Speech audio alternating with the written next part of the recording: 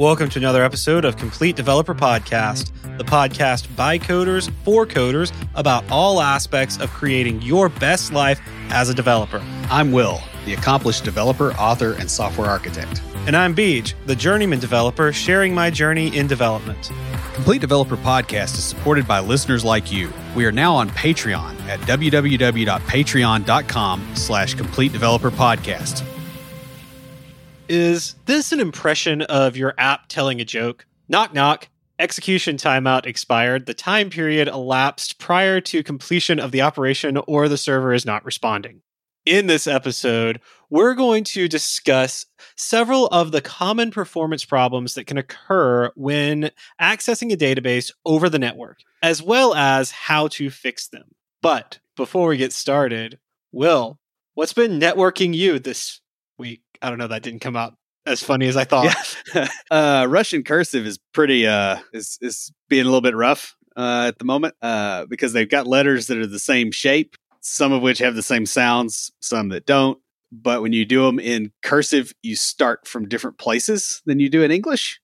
So like when so there's some odd things, and the problem is they've also got some letters that if you finish one letter and you're supposed to kind of like do like a little hook and then you start the next one. And if you don't, like you would in English, then that letter becomes a different letter because of the way that a lot of the cursive letters look very similar or have pieces that look similar. And so I'm having a little bit of difficulty with that at the moment. I'll get through it, but it's gotten a lot rougher.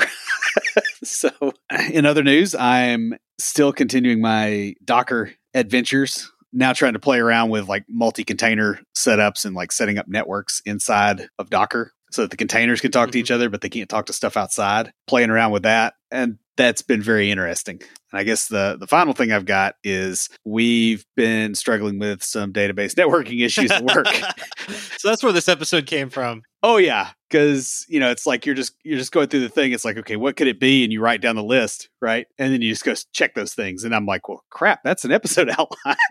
I'm like looking at it. Well, I'm really glad you did that because I was technically supposed to write the episode this week, but school has really kicked in. I had a quiz yesterday that I totally bombed, spent many hours studying for it, and still got a 5.5 out of 10. Not very good. There were a lot of questions from the book, and I haven't gotten my book yet, so yeah.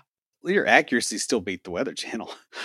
I have a homework assignment and a lab that I have to do tomorrow. They're due, I think, Friday, so I'm going to work on them tomorrow and possibly Thursday. And then part one of a research project due next week. So honestly, this class is a little bit more intense than I expected. Like, I'm a bit overwhelmed by and it comes in like Monday, the assignment is given for Friday. And I'm like, you didn't even give me a weekend to do it. I work and have a podcast. I'm like when I planned on doing my homework was, Saturday afternoon and Sunday afternoon. So I can't even do that. Yeah. Yeah. So I said something to the professor about that. So hopefully that'll get fixed. Let's see what else. My Albanian instructor is going to start giving me homework too. That won't be too difficult or time consuming. Not like Will's Russian homework. He's been doing it for quite a bit longer than I have, and he doesn't have anything else school wise going on. So, however, added to school and my guitar practice, time is quickly slipping away. Yeah. Well, into the future. Sorry.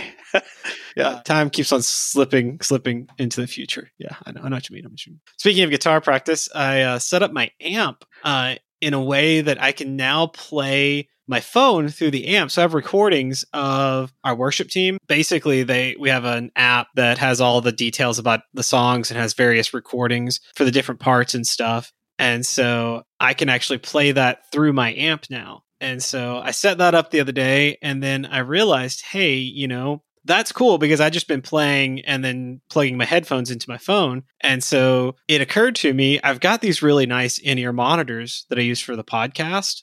And on stage, everyone uses in-ear monitors. So it hit me, hey, there's a headphone jack over there. I can actually plug my headphones into that and use them as in-ear monitors.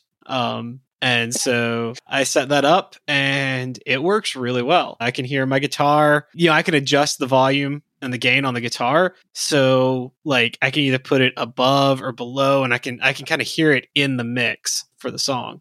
But it's definitely made playing a lot better. Of course, these things have 3 speakers in each ear, or 3 drivers in each ear. So yeah, there's a lot more bass in them than there was in the other, like the cheap headphones I had with my phone. So yeah. And in final news, something kind of exciting happened today. I was at the gym and I was like, all right, actually on Tuesdays and Thursdays, those are my light days. And I just do the 30-minute circuit. And I realized as I was like about to finish that I had skipped the curl machine because it's like where it is, it's like around the bend, and the step, like the cardio thing, is already past it. And so you get done and you look up and like there's a different machine right in front of you. So I just hop on that machine and I realized I was off by 1, typical development error. And so I went back and I did my curls, and then I was there on the machine. I was like, I wonder how much I can max out on. So I put it all the way up, 150 pounds. And I two-handed curled 150. That's as high as the machine would go. There's another machine over in like the regular weightlifting area that goes higher. So next week, I'm probably going to try that machine just because I mean, it was a struggle to get 150, but that wasn't my max. So I think the other one goes up to 200, and we'll see. I'll let you guys know how that goes. But yeah, I personally thought that was cool. So because my normal routine, I usually do 35 per arm, but that's like 3 sets of 10. So, I was like, I don't know if I can do 150. We'll give it a go, and then I'll like kind of come down until I find where I'm at. And I did 150. I was like, I could probably do another one of those. That was definitely not my max. Yeah. I also wonder what the difference is between machine versus, free weights on that. Just because the stabilization thing, I find that my max on a machine tends to be higher than on the free weights, just because of the having to stabilize and having to worry about dropping it, which is the other fun thing. Saving money is hard, especially when you have to scale SQL Server to deal with network load. Lucas Casares is a fee-only certified financial planner. He owns and runs Level Up Financial Planning virtually out of Fort Collins, Colorado. And just like us here at CDP, he focuses on helping you to not only establish a real plan, but also to take action on that plan so that you can create and live your best life. Guys, investing in financial planning services, it really comes down to whether or not you can improve your finances. And with the help of Level Up, the compounding impact of making better financial decisions will easily pay for itself. And Level Up also has a unique pricing model that will help you no matter where you are in your financial journey. Yeah, best of all, Lucas is a fiduciary for his clients, which means that he is not here to sell you a product. Instead, he is here to guide you to a better financial solution. And you can find more resources and learn more at levelupfinancialplanning.com. Database performance issues are the scourge of any large application, especially as load increases. They can be hard to understand, happen at times that aren't particularly predictable, and difficult to replicate in a development or even QA environment. This can make them very difficult to mitigate. The problem is compounded by the fact that many database performance issues are actually side effects of so-called proper code reuse and abstraction. As such, fixing them in a code base can quickly become a problem on a team. A lot of people have read books on the right way to do things, but don't understand how to actually apply those rules. Yeah, or when they don't apply. Yeah. In many cases. And given this, the process of troubleshooting database network performance issues in your application is really the process of piercing through a pile of abstractions to whatever depth is necessary to actually see what's going on. Really shallow bugs may be as obvious as a query that brings back thousands of records and doesn't need to. Deeper bugs may force you to have to dig deeply into how your ORM builds queries and how data is actually transmitted over the wire. Fixing these bugs may be as simple as caching frequently used data for a few minutes instead of constantly retrieving it from the database, while more complex issues may require pretty major reworks of your code base. The latter can be especially fun because it often has to be accomplished piecemeal while still allowing feature development to continue. Yeah, that's very important. And that feature development likely sits on top of whatever your code changes are, by the way, too. You're not doing it at the top of the stack. Database networking issues can often be fairly counterintuitive to solve. While we like to believe that we can know what our code is doing by simply reading it, the truth is that we live atop a huge pile of abstractions, and a lot of which we probably didn't create. It gets even more interesting when our own abstractions work against us, or when our coworkers or our former selves, ourselves from 6 months ago. And Will 6 months ago was a jerk. Yeah. Some of the code he wrote, fire that guy. I got to be honest with you. The current Will is too. You haven't changed that much,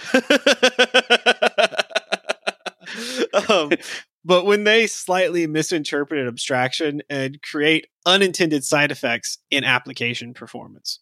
Worse still, there are operations and infrastructure issues that can manifest in slow application performance while appearing to be problems with the application. In this episode, we're going to discuss a number of different database network performance issues that may occur in large, more established systems. These issues don't tend to manifest immediately when you're just starting an application.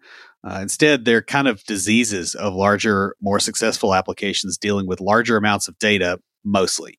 We'll also discuss how to troubleshoot and avoid these issues. In the aftercast, we're going to talk about ORM anti-patterns that contribute to database performance issues, as well as coding practices that can make these problems easier to troubleshoot when you run into them. Yeah, I love how sometimes you say anti-patterns and sometimes you say anti-patterns. Like, I can't predict when you're going to say which. Like, I was expecting anti-patterns. Well, what is the quantum state of me saying anti-patterns? Or anti-patterns. See, the thing is you don't know till you observe it. That's true. So it's Will's anti-pattern is like Schrodinger's cat. All right. So on that, the first we're going to talk about is select n+1. This occurs a lot of times when you load a top level record and then individually load records underneath that record. I think it's called lazy loading. Is that right? Lazy loading can be a cause of it.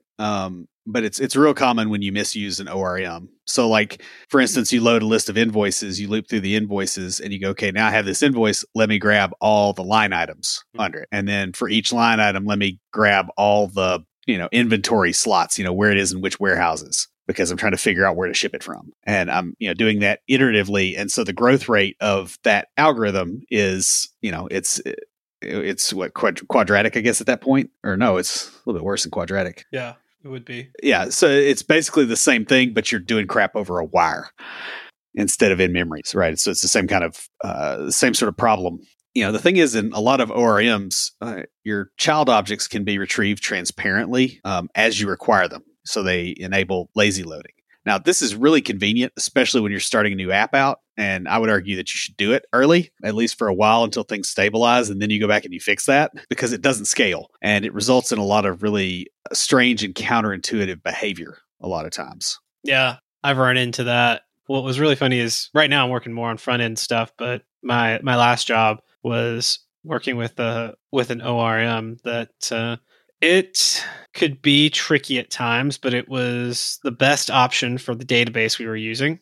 And so it was fun. What was really interesting was when you would have an application that was built and used this ORM and everything like that. And then someone came in like 6 months, 8 months later and didn't understand the ORM. So they just wrote their own data layer. Yeah. And it's like, yeah, you'll see that one too. Like, why would you do that? Now there were times where an application had to talk to something else that wasn't that database like that. And so it's like, all right, it makes sense to have two data layers in that case. But sometimes it was like, why did you do that? So anyway, that's not really what we're talking about here. Sorry. So yeah. To avoid the select n+1, it's generally best to avoid lazy loading, as well as loading child records within the body of a loop. Yeah. Yeah. Honestly, the way I look at it is load the crap up that you need before you do an operation. Mm-hmm. Then you do the operation. Like, don't do it while you're trying to do something else. Yeah. Because that means that structural changes in the other thing can lead to vastly different structural changes in the way that you access the database. No, and it kind of depends on what you're doing too. Because if, like, for example, if you just need to pull up, all right, a list of all the invoices, and you don't need any of the deeper stuff. And then they they drill down and they click on it, and then you can pull up all the stuff for that invoice, all the line items, all the depth there. That's a little bit different. Yeah, because they can't force the scale on the database at that point. This tends to be a problem when a computer is driving it. The other thing too, as far as like loading the records before you need them, you either try to load it with the parent record or in a subsequent, call and get them all at once for the entire set of parent records, hopefully, because that limits the amount of database traffic that you're going to have. It allows for more optimal queries. Your database engines are set based, and you need to remember that, and don't think about it, as a procedural thing. You got to do it a different way. But yeah, select N+1 is a pretty common killer of application performance just in general. The next issue is filtering data on the wrong end of the wire. This occurs quite frequently when filtering criteria are complex, or when an object relational map or ORM exhibits kind of counterintuitive behavior. That means that a filtering statement is not applied at the database. And Will has an example of this, and so do I. So you go first, bro. Yeah, so we were pulling back a list, and I'm trying not to get too deep into the actual implementation, but initially it was just, hey, we're looking to see if these items are in these set of statuses, right? Entity Framework translates that just fine. It does it into an end statement in SQL, which can hurt you if you get a big one, but it's not a big deal with like enum members, and that's fine. And then somebody's like, well, I really need to call this function over here. And when one of these records comes in, I've got to look at the status. I've got to look at some other piece of data that's sitting out here. I may need to do another database call. And that's fine-ish as far as how it looks. But what it resulted in was Entity Framework's like, yo, dog, I don't know how to translate this into SQL. So I'm going to pull the whole thing back and then run it through your filter. And it's a counterintuitive behavior. And we see that, every so often we'll find one. And they make themselves real obvious. It's pretty unpleasant because it's not immediately clear from reading the code which cases necessarily do that or not, unless you're very familiar with the data access framework and what it's capable of. Yeah. So like, for instance, doing stuff like saying a string starts with something. Well, Entity Framework can convert that into SQL. Even though it's a function, hanging in .NET, it knows how to translate that. But there's other string operations. I want to say like some of the regex and those kind of things it can't do.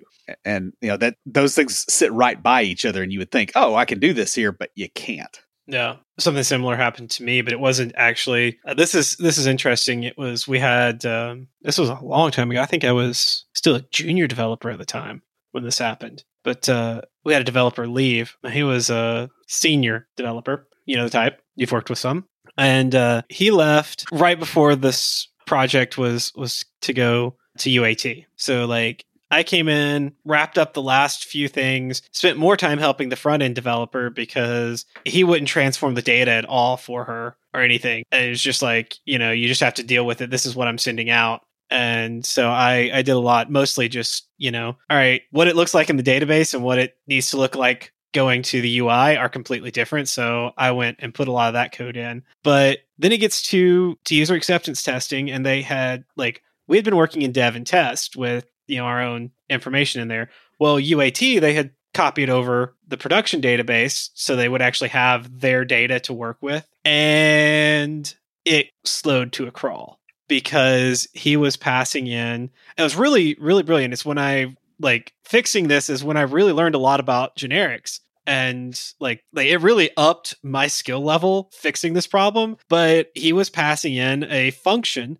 to the ORM for the where clause, and it was not able to convert that into SQL. So it was pulling back the entire table, and it was actually a table with joins and subtables, and so this huge thing, and it worked just fine when there were a few hundred records. But you get 10,000 in there and it's slowed. You get 100,000 and it's crawling because they're pretty big objects and a lot more than that. And it was, and so figured out what was going on there and changed that up a little bit. But yeah, that was fun. So guys, There isn't really a great way to avoid this. at least not at the team level. Instead, you're going to want to monitor your system to look for sudden changes in performance. Like that's literally what happened to both of us. Yeah. So, there's some team things that you can actually do to fix some of these problems, but this one, good luck. It, honestly, it happens when somebody just makes a small change. Like that's the thing that actually burns you because it makes it where it can't be translated. Yeah. And, the other thing too, you'll see is there's some people that'll just be like, oh, select star from this table and then actually try to filter it in memory. You will get those people on occasion too. Or they'll do it with like a forms designer or something like that, where, they've got like some drop-in component that does it and they don't know how it works. Like I've seen that with like the Delphi forms designer and those kind of things. Yeah. Yeah. This code what I dealt with wasn't like that bad. I think it was just a misunderstanding of that particular ORM. I don't think he was as familiar with it. Well, and it looks like it looks like something you can do well in code, like the whole Lambda function thing. And, it looks like it's really clean and really neat. And it is. It's just you got to understand that when you're making something clean and neat, what you're really doing is you're putting the problem somewhere less obvious. Yeah. And that's like the extent of it. Well, my solution was to wrap his function in an expression, and then it can convert the expression to SQL. Sometimes. Well, for what we were using, it could. Yeah. Yeah. I was going to say, mine, not so much. Fair enough. Yeah.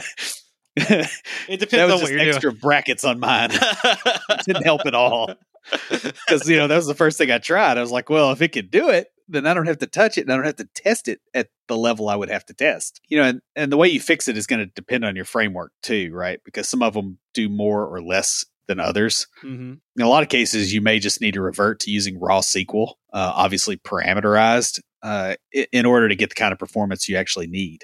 Sometimes you can't do it with your ORM in a performant manner. Yeah, that makes sense. Another issue that may come up is failing to cache or repeated invocation of the same thing to get the same data. Now, this frequently occurs with fairly static data that's used all over the system. A really good example of this in a multi-tenant system would be things like organizational settings. They don't change much. What's the name of the organization? Who's the contact person? What does their logo look like? Or what's the path of their logo? Hopefully you're not pulling the logo out of the database too. You may pull that data back continually. We had a situation at work where we were doing that and somebody had reused that method and actually had it pulling all kinds of crap. It was supposed to be pulling like a little flat table and it was like child rows and aggregations and all this other stuff. And we weren't using it.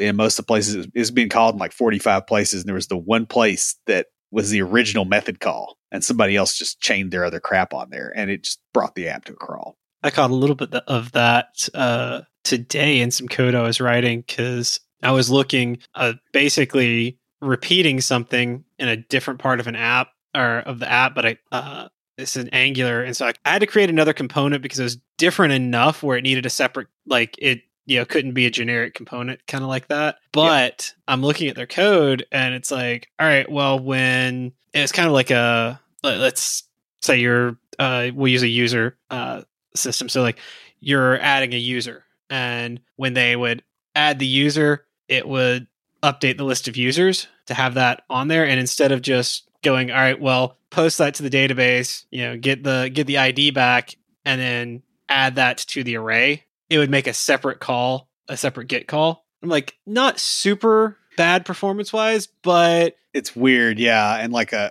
guess this was over REST. Yeah. Like a pretty common thing is like do the update and then get the thing back that you updated or, do the insert. Yeah. Mm-hmm. Yeah. So it and that's the thing, like it was returning the object. So I was like, just, push the object onto that array and rebuild the data source. Like that saves an extra call. And if you got a slow, like if as a developer, we got like fast network performance, no problem. But some users, because everybody's working from home, some people are at home and it's like, they may not have fast internet. And so that might actually be a pretty slow process for them when it doesn't need to be. Yeah. And I've worked on apps that had that problem too. And you had somebody, suddenly start working from like Ecuador. Mm-hmm. Actually, that was actually the case. And the guy's like, man, this app just really does a lot of network calls to the same stuff because he was like tracing it because it was bothering him. It wasn't bothering anybody else. A lot of times when the app is requesting the same data over and over, it is literally the same data. Like it's very, very, very static. And even if you could pull it back with a really simple query, it's still extra network traffic and database usage. If you don't need to do it, don't do it. Yeah, these sorts of calls tend to live in middleware or in utility code, gets used across the system. So as long as your code base is reasonably clean, they should be reasonably easy to find. We had to do that at the tenant level at work, with like org settings. And it was pretty handy because the call that was causing the problem was in the middleware, but then we found that other stuff had been tacked onto it. Yeah. So it was pretty easy to track down with a middleware pipeline. Now, the way that you would do it in like old school.net, like back in the day, not so easy to find, and it's going to be on every page potentially. Oh, yeah. So the best way to fix this is by using some sort of caching server, such as Redis, along with mechanisms to make sure that you invalidate this cache in the event of a change. We should probably do an episode on caching. Don't we we have that in the backlog, don't we? I think we do. I put that as a note. And then I didn't follow up on it. That was actually for me to go back through and pull those as ideas.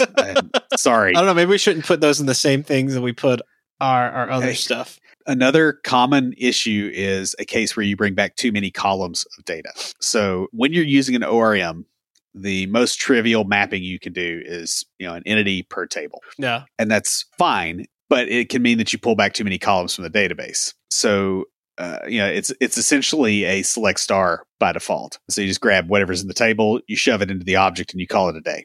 Right? Like it's the active record type pattern, I guess. Another non-obvious cause of this is deep loading an object graph. In a lot of cases, this will be accomplished by the underlying framework using a lot of joins. So if you aren't careful, this results in a Cartesian product. Yeah. So like if you're bringing back, the classic example, invoice detail items, right? There's two different ways to get that in SQL. One is a single call that gets the invoice as one data set coming back, and then the records for that invoice as another separate data set. So there's no repeat of the header record. And the other way is to just do a join and then split it when it comes back to the other side. And because of the complexity of some of the RMs, they like to do it with joins and then do the splits instead of separate result sets, because one may be dependent on the next one type stuff. It can be really gnarly to figure out. I mean, in general, you're going to want to be really careful to only load the data that you actually need for a particular operation when you need it because that increases the surface area where this can happen. And the thing is when you try to reuse your database access logic, you have to be extremely careful, and you got to make sure that each use case needs exactly the same data in the same shape, which is pretty uncommon when you have completely disparate operations happening on that data. Yeah, that makes sense. I mean, it's kind of like the DDD. What do they call it? Like not areas of focus. I forget the name of the thing now. Bounded context. You have like the big bounded context, and then the app you got like little semi-context type small areas that are totally different functions. And a lot of times people will load the same data for things that really don't need that data. I like big bounds, and I cannot lie. Well, you other coders can't deny. So if you're using CQRS or command query responsibility segregation, you may want to use projections from your table for the query side and only deep load object graphs to the degree required on the command side. Yeah, because a lot of times if you're reading from something, you don't want the whole thing. I mean, at the very least, you got audit trail columns and things like that. That's like, I don't care about this for this stupid display that I'm giving to the user. Mm-hmm. And so why send it back? Now, if it's a RESTful API, you may not know what the client actually wants in that shape. But then again, you probably have that in a DTO, and you still probably aren't pulling it all back and handing it to the client necessarily. Or you may have, and this is what I've seen, where you have different calls for different levels of depth. Or you can do that with REST and actually, you say, here's the columns I really want. And then you make a dynamic, knockout JS grid that can sort, and you can move columns around and do all kinds of. I've done that. That was fun. I would never want to actually do that for a situation where we had a tight deadline, though. That was not cool. But so next is chatty calls. When a system is over abstracted, you may find that you're making a lot of small calls to the database. And like this was an issue that I was talking about earlier. Not to the database, this was to an API, but still similar concept. While you do want to limit how much you can bring back in a single call, there is still overhead for each call you make. Yeah. And over abstracting code will definitely do this because you're like, oh, I already have a method to bring this thing back and I don't need to bring it back in this other thing. So you just chain the method together because that's what you would do in software that's not traversing the wire. But here you have an overhead for that call that's pretty substantial. And another common cause for it is lazy loading in a loop. So this goes right with the select n plus one. In fact, select n plus one is kind of a very, probably the most common type of this. I'm going to say select n plus one is it is a type of chatty call, but yeah. Yeah, it's like iceberg lettuce is a type of lettuce type thing. It's like it's most of the lettuce. Yeah, the thing is that it may not be immediately obvious that a database call is occurring when you do this in some circumstances. So this sort of thing is why a lot of developers really, really consider lazy loading to be evil and they disable it by default. Yeah. It's lazy loading is tricky. Like we were talking about earlier, it can be very useful if you know what you're doing. The problem is remember what you did last time. Well, I was saying, it's not so much that as it is you also have to trust the developers coming after you. Yeah, because that's what came to bite me. Is I spent some time learning to do it the right way, and of course this was kind of at that that point in your career where you're that mid-level and you're just like you're trying out all the really cool stuff and you're probably overusing it. Of course that's how you learn, but still it came to bite me when someone came in behind me who was not familiar with ORMs and just or they were familiar with the version prior to this one. Oh yeah, and there's some underlying change. Like EF nailed us with that not too long ago. The way to avoid this is to load the data you need before you start doing work on it and to only load the data that you need. Mm-hmm. And this doesn't really play nicely with code reuse as a lot of people try to practice it. So like if they read, clean code or something like that, and they haven't really seasoned the way they apply it yet from experience, you can get here. Yeah. So now is the one that I've been looking forward to this entire episode, the chunky monkey. No, wait, that's ice cream. Chunky calls. Yeah. The opposite of the chatty call is a situation where you're bringing back a large number of rows. And this can be the result of being overeager when loading the data you need, or when loading a bunch of extra data that you don't actually need. Yeah, common cause of this is, again, deep loading an object graph where the root object has a large number of children. This can also occur when you join several wide tables or when you return large text columns. So you have a SQL and nvarchar max. It's like, hey, just put whatever text blob you want in here up to 2 gigs or whatever it is. And that happens to be in a column and you return that over the wire. That's not good. That's very unhelpful.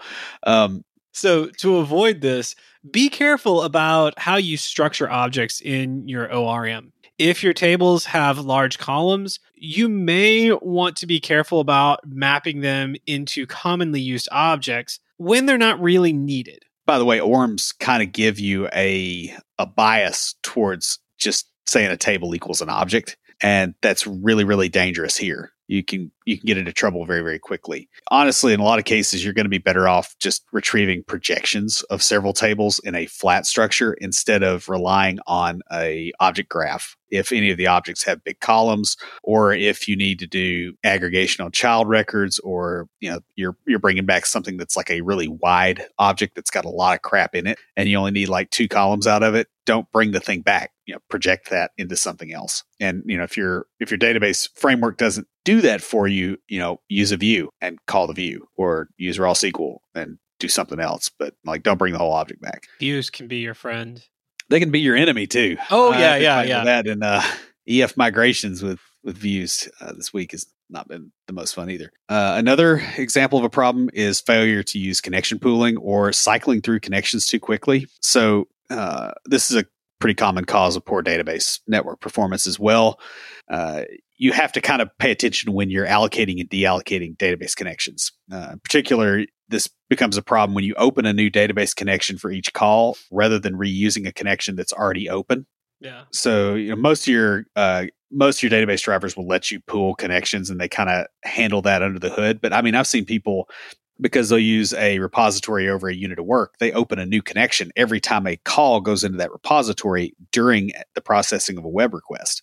And so you get no caching at the connection level. You just get a lot of very strange stuff happening. In SQL Server, this will show in the profiler with lots of calls to SP reset connection. If you are using connection pooling, but you may also see connections actually being opened and closed quickly if not. Both are bad signs if it happens too much. Yeah, and the repository over unit of work pattern is exactly how that happened. And I have a long story that we probably don't quite have time for because it was a senior dev that did this previous gig. Now, to fix this, you need to manage database connection lifetime in your IOC container and scope it to a reasonable scope. In other words, like a single request in a web app, you get a connection, you go do the thing. And then that connection is injected into the things that need it. You don't new them up, because if you new them up every place that you need them, you're no longer managing connection lifetime and you will leak at some point. So next is failure to deallocate connections. This is the opposite of failing to pool connections. In this case, database connections are not deallocated or closed in a timely fashion. And what happens is this leads to issues such as connection pool starvation, because you don't have those connections there in the pool to use. A really common cause of this is the use of languages that automatically manage memory for you. And now I'm not saying that that's a bad thing. The thing is, with the advantage comes a problem, because there's a lot of stuff like database connections that you really want to deallocate in a predictable manner. And by the way, this does occur in unmanaged languages too. It's just usually the people that write those kind of problems in unmanaged languages, like, you never get there because of access violations and other things that they screw up. So like, you don't actually get to where you have this problem. Yeah. Because they can't keep the thing running anyway. Another common cause of this is objects that own connections and have long lifetimes. You need to be careful how many of these you have, because if they're created in an unbounded manner, you're going to find that you are creating an excessive number of database connections when you really don't need that many. Yeah, and you're not letting them go. So sometimes you'll see things. This is really common in like desktop forums, where somebody drags and drops a component on there, and it is owned by the forum, and the component owns the connection. Well, as long as that forum is open, that connection is allocated, even if it's not being used. If somebody pops open 10 of those, get some weirdness really quick. And I've done that more times than I'd like to talk about. Again, like the previous example, the best way to handle this is to use dependency injection and inversion of control, and manage connection lifetime using policy versus trying to do it manually in all the places where it's used. So the next issue you may see is antivirus. Yeah, and this one's different, right? Because it doesn't exist inside your code. It may cause database network performance issues if it's poorly configured or poorly written. Often, this software will make interactions with a database much slower than they would be otherwise. Yeah. And sometimes you don't really have a choice on this. Sometimes, like, you're forced to have this by your job. And so you get a Mac because they can't put it on a Mac, and then they find out how to put it on a Mac, and then you have connection issues that cause you lots of problems, and you have to reboot your modem. Not that that has happened to me today or anything. Yeah, the thing is, you can detect this if your connection is otherwise fast enough. In other words, the server responds to a ping fairly quickly. Of course, antivirus can also interfere with that. But if it's pretty obvious that a connection from here to there and back is fast, the machine's fast, your machine's fast, it's something at one of the points where it gets onto the network, and it's very likely to be antivirus and or a few other things. The thing is antivirus is critical on a consumer-facing machine or a consumer machine, just in general. And it's really critical on machines with less controlled network connections. Personal laptops, people's home machines that have open Wi-Fi, those kind of things. But in a typical data center scenario, the connections are more tightly controlled. Of course, the information that is on those machines is also more valuable in most cases. So it doesn't mean that antivirus isn't important. It's just that it can be configured in a less disruptive way because you have other infrastructure that is also protecting the system. Well, this is more of an operations thing. As a developer, you'll find that you're more often the person who discovers the operations issues, and you need to know how to prove that the problem isn't your code. Yeah, because you don't want to, come out the gate and say that it's not my code. Yeah. So you have to actually prove it. And speaking of things that are not your code, another possible problem is poor cache performance. Sometimes you're going to find that even though you're following the previous recommendations and you're using a caching layer, that the caching layer is still slow or doesn't contain what you need in the right shape for some reason. So instead of, I need to get the organization settings, well, the only thing we have is this huge object graph that we serialized. Like, it's got to push that over the wire and you got to deserialize it. And that may still hurt your performance if you're hitting it enough. Yeah. A common reason for this is a poorly configured caching server that doesn't have enough RAM or disk space. This causes things to fall out of the cache more quickly than might otherwise be expected. Yeah, cache servers can also become a problem because, antivirus, firewall, network configuration issues, sometimes there's stuff, down lower that becomes an issue. And sometimes it's just because the caching server is located too far away. So like you're in US East 2 on Amazon or Azure. I think they both have a US East 2 now that I think about it. And your clients are in Taiwan. Yeah. Guess what? That caching server is probably not helping as much as you need it to, especially if all your other ops stuff is over there. I mean, you want your caching servers close to your users. Yeah, really, you want if you're international like that, you want multiple caching servers. Yeah, you want multiple caching servers, and you want them close to the edge. Same thing with a content delivery network. Yeah, which is really just a type of caching server in a lot of respects. Makes sense. Yeah, or it's an aggregation of them, I guess. Now, this can also be an issue if the data stored in cache is not structured appropriately. For instance, if you need a small object and none of the rest of the object graph loaded, it doesn't help if the only thing in the cache is a fully populated object graph. That's what you were talking about earlier. The other fun thing is when you get the thing that is there is the small thing and you need the large thing. It's like, okay, I got this little piece, but now I get to go get the rest of it. Like, that didn't really help me much, and it just gave me another failure point, which is the other thing to be aware of. And final one is kind of a combination of things, and they get confused. And so we're going to kind of talk through this. High latency or low bandwidth can also be an issue that can cause your database network connectivity to be slow. Network infrastructure issues are a lot of times to blame for poor application performance due to high latency or low bandwidth. And now bandwidth is a measure of how much data can be transferred from one point in a network to another in a period of time, while latency measures how long it takes for data to go to an endpoint and return back. Interestingly enough, these questions about bandwidth and latency and how long it would take for, this much data to traverse this scenario were the ones I got right on my quiz. So think about it this way. Let's say I take a van full of backup tapes and I drive it to Ohio from here. That is a high bandwidth operation. However, Ohio is, right, it's 6 hours away, or I don't know, Cleveland is more than that, right? It's about You're driving it up there. Yeah. And you got to do something with it at the other end and then bring the tapes back. That's latency. Yeah. And so those two things are kind of similar. They're kind of related, but maybe not because of, the other servers and other infrastructure that's out there. The thing is, you're going to want higher bandwidth and lower latency. And in general, because your application is interacting with services on other machines, high latency will hurt you worse quicker than low bandwidth will. This is one of the reasons why chatty calls are a problem, because they're really vulnerable to high latency, especially in scenarios where a sequence of calls occurs in a synchronous fashion. By that, I mean a sequence of calls occurs synchronously, not in asynchronous. If you have low latency and low bandwidth, you can break down your stuff into smaller packets, and you can cache aggressively too. Yeah, and you can address that a lot easier than you can if you have high latency. Even if you have high bandwidth, high latency is going to come to bite you. Now, low bandwidth can become a problem when your application is transferring a large amount of data between 2 points. Such as when you're streaming or moving large files around, downloading MP3s. This is why we use like BitTorrent. Chunky database calls. Yeah, chunky database calls. Those chunky monkeys.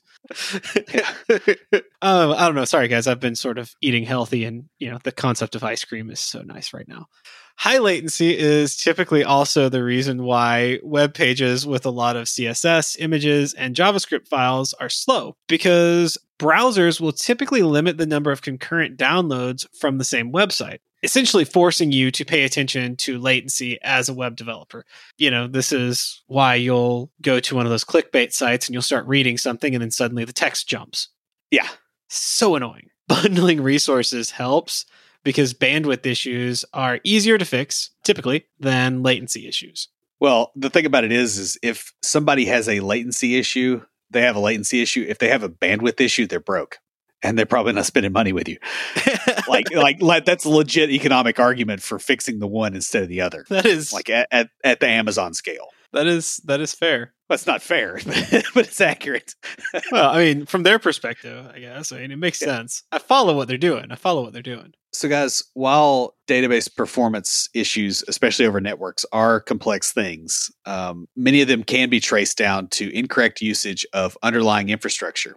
In essence, these are physics problems that manifest as programming. And a lot of these problems occur as a result of abstraction hiding what's really going on under the hood, because you probably wouldn't do it the way that it ends up happening if you knew that it was happening that way. Once you get past the abstractions of your application and you can actually see what's going on at the network and database level, the source of the problem is usually pretty easy to find. Solving these problems, however, can be more difficult because it often requires rethinking the way that you use an abstraction within your application, or rethinking whether you use it at all. And it may require that you adopt completely different coding patterns entirely, at least for that part of the app. Pretty much wraps us up. Beej, what do you have this week for us for Tricks of the Trade? So guys, connectivity issues aren't just for computer networks. The concept of networking or growing your network has been around for a while, and it's there. The idea is to reach out and meet people, either in your industry or in a field that you're interested in, things like that. And you can do this at conferences, schools, local meetups, or even non-tech events. For example, I'm leading a couple of small groups at church, and Sunday night, we're sitting around before our group started, just chatting. And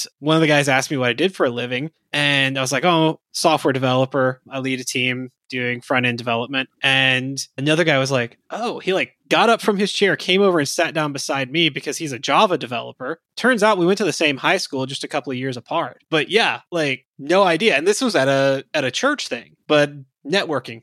Right there. However, sometimes you can have trouble connecting with other people, or, maybe not in an area where other people are that are in your field. I know we've had some people come to our meetup group when we had one who drove a couple of hours because they didn't have anything in their area. Yeah, this can be due to a lot of causes. Connecting with other people, communication could be just your own inability to communicate. We've had some episodes. Others may not be receptive. They may have blocks up, or there may not be the opportunity. Like Will was joking about recently during the quarantine, we all experienced a massive networking outage when it came to personal networking, or in-person networking, I should say. As such, a lot of us found ways to connect and even meet new people without being in person. I know I attended a couple of conferences that had breakout rooms where they just randomly put you with people and you chatted and got to know each other. It was kind of a cool thing.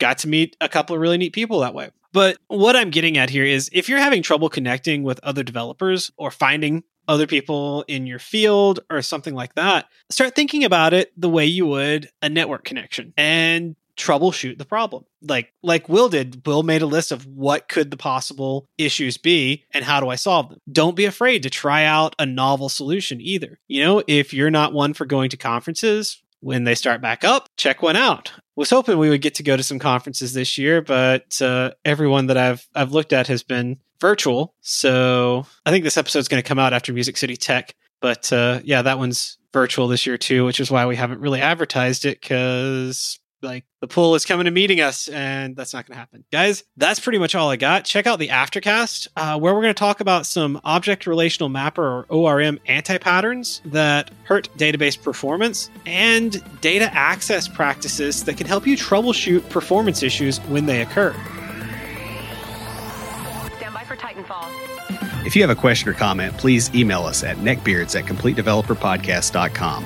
Our theme music is an excerpt from Stand By for Titanfall by Pure Bells, available on SoundCloud and licensed through Creative Commons. For references, show notes, and extra tips and insights, be sure to check out the website at completedeveloperpodcast.com. Help us make the show possible by supporting us on Patreon at patreon.com/completedeveloperpodcast. You'll get extras, including a weekly aftercast where we discuss the topic of the week and bonus material with some of our patrons. You can also follow us on Twitter at CompleteDevPod, like our page on Facebook, and follow us on Instagram to keep up with news about the show. Join the conversation anytime via Slack by signing up at slack.completedevelopernetwork.com. Thanks for listening. See you next time.